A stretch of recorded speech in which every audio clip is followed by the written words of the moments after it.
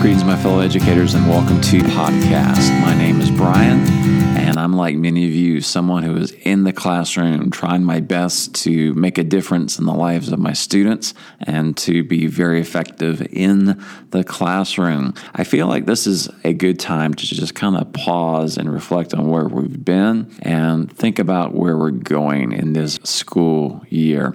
And so this episode was designed to give you a little bit of holiday cheer. Maybe you're discouraged out there and not really having the best of school years. This episode is for you. I want to share this episode because I think it's going to give you, hopefully, a little bit of encouragement as we hear from stories from teachers that will hopefully motivate you and remind us that we as educators do make a difference. Enjoy.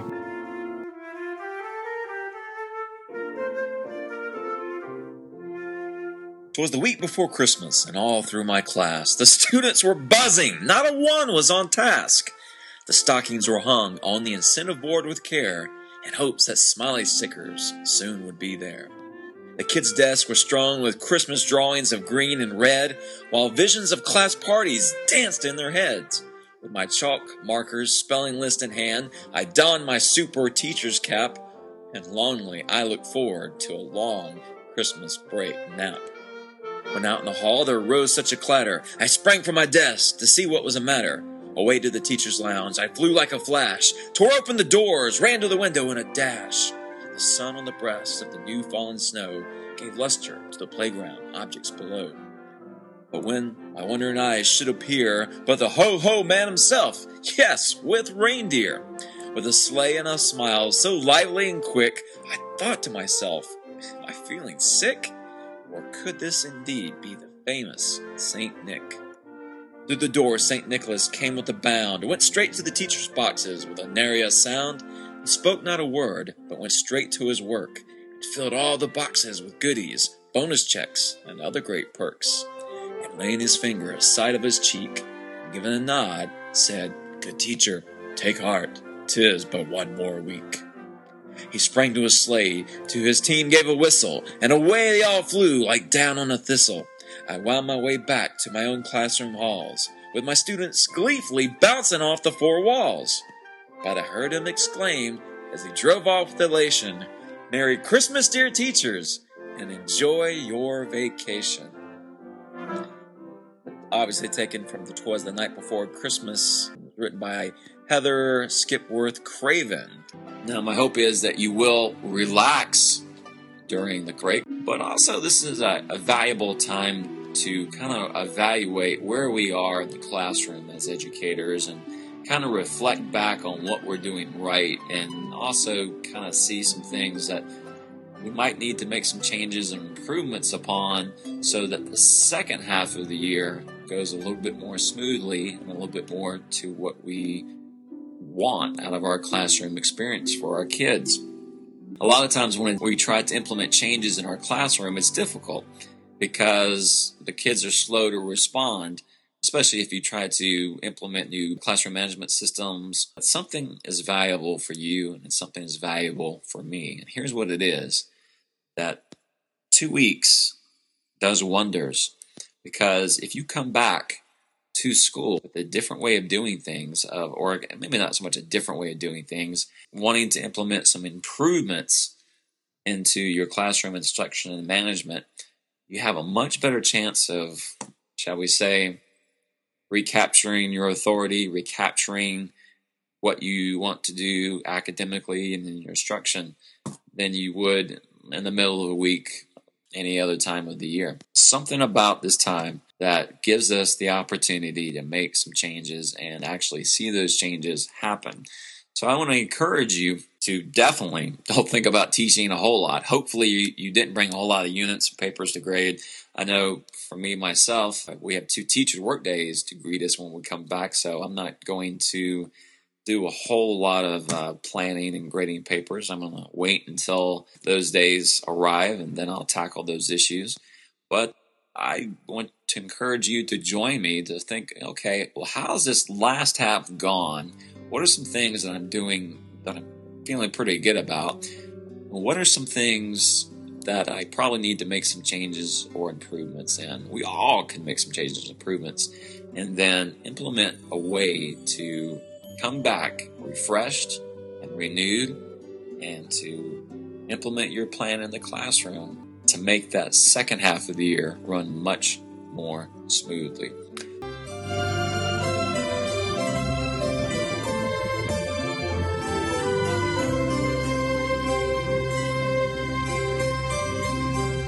Wanted to throw a few inspirational stories because maybe some of you out there have approached our halftime moment in the year and you're kind of like bogged down, and the thought of going another couple of months just is actually very depressing for you. I wanted to share some stories not only to inspire you but also to remind you of the power you have in the classroom.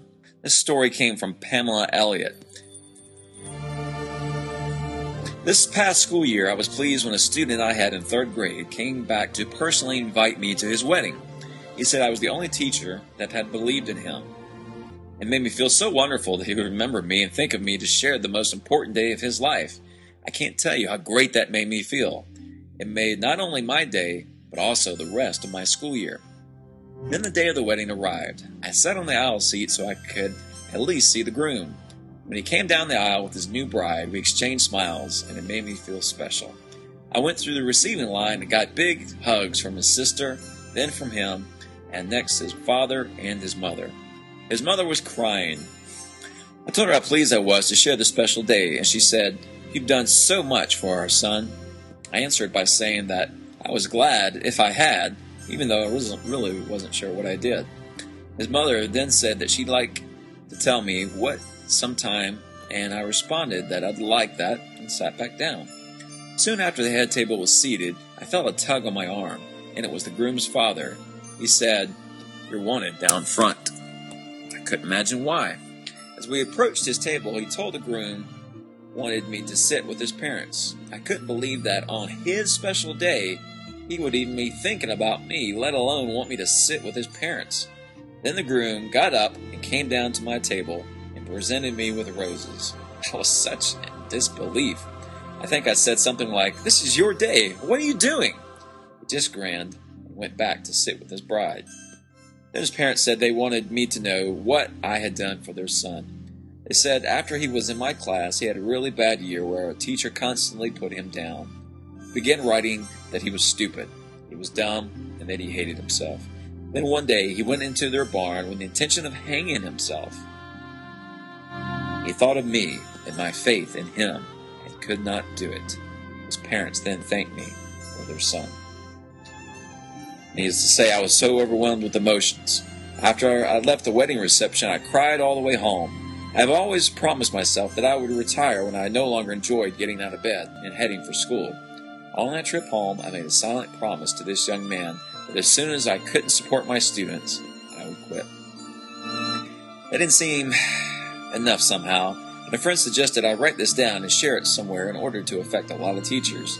Letting teachers know that they do make a difference was a way for both the groom and me to really use this to help make a difference in someone's life. Someone suggested using the word inspire, and I initially thought that was a good idea, but after thinking a while, the word inspire means to me to move towards something. I think this whole incident shouts that we already make a difference, whether we know it or not. So keep up the good work and have a great year. And Merry Christmas and Happy Holidays. This message comes from the groom and myself. Again, just a powerful reminder, and very often we never even know what kind of difference we make in the classroom until much later. Sometimes if we're fortunate, we find out the immediate impact we have on students' lives, but often it's the fact that we don't find out till much later into our careers and our lives. Here's another inspiring story by Michelle. She writes, "I attended a Catholic school in Michigan from preschool through 12th grade. What an impact it had. In high school, I made a special connection with the teacher, Mr. Doe. I wasn't the most popular student. However, he saw beyond that I was bright and had a lot going for me once I began college. He always made sure I knew that.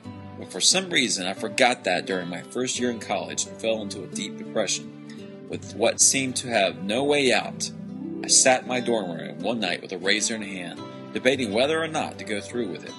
Well, I made the right decision. The following weekend, I went home and spent some time with Mr. Doe, and he immediately sensed that I was not happy. We talked for a while on the subject, and I told him what I had almost done the previous night. Without my knowing, he went to my parents later in the evening and told them he thought I needed help. Then we had an intervention, and today I'm as happy as ever. This just goes to show the impact that a teacher can have on a student's life, even after they are no longer a student. Mr. Doe will always remain a permanent fixture in my life and will never be forgotten. He is perhaps the best teacher anyone can learn from. He inspired me to become a teacher, and now I'm about to graduate with a major in art education.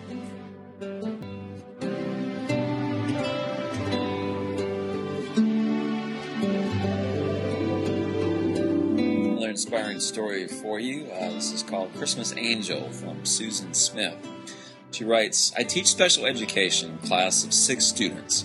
It is a separate class of behavioral disorders. Bright children, but trouble. This year, after struggling to get through the first half of the year, I came close to leaving. I wasn't feeling that I was getting through to the children, and the parents showed no support of me. Sound familiar? Johnny's a very smart boy who does not listen ever and is spending his second year in my classroom. I've suspected that he's being abused, but the evidence is circumstantial. After 3 months of constant struggles with him, I was ready to send him away for vacation and enjoy my time off. Before he left, he gave me a used coffee mug as a gift with an angel on the front. I asked him why he chose an angel.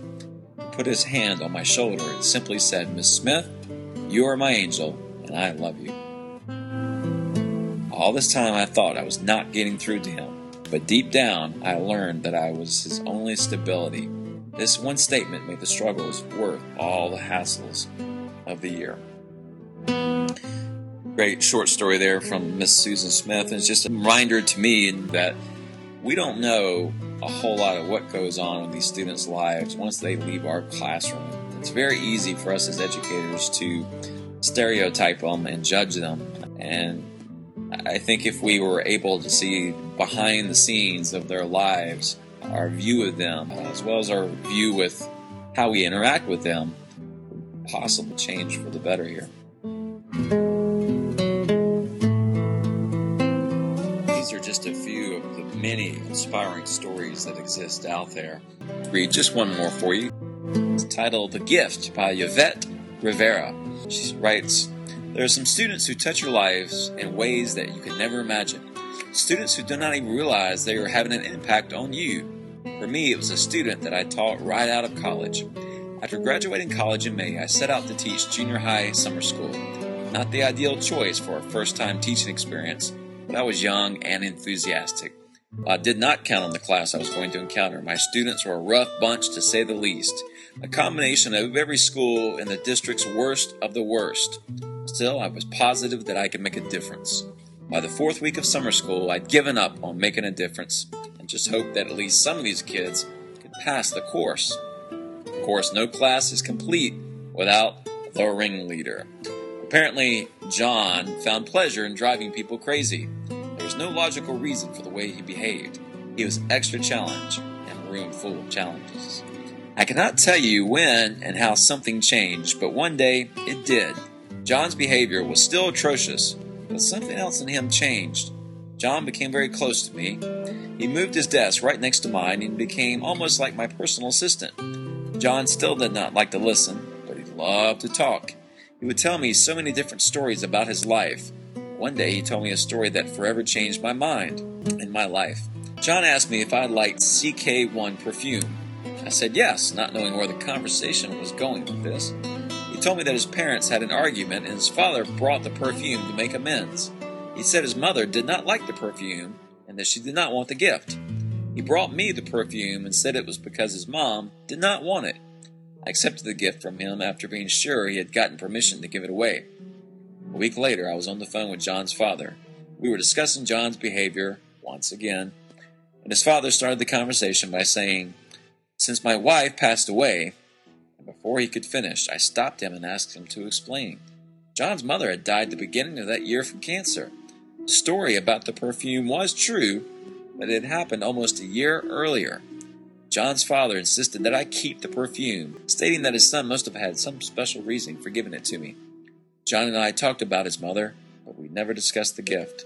And at the end of the summer, John was able to pass my class, just barely, and move on to the 7th grade. I never had an impact on John's behavior.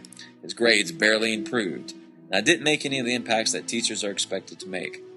However, I made another impact that I had never expected. On the last day of summer school, John, who never liked to show feelings nor emotions, came back to my room to say goodbye several times.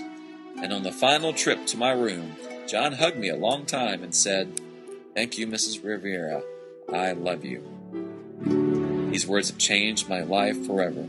Those were words I know that child had not said in a very long time, but he felt that he could tell me. As I waved goodbye and assured him that I loved him too, I knew that I would never forget John. How can you forget the student that illustrates to you that teaching is more than just grades and books? Teaching is about those life-altering moments that you never expect. Teaching is about touching a student's life and having a student touch yours.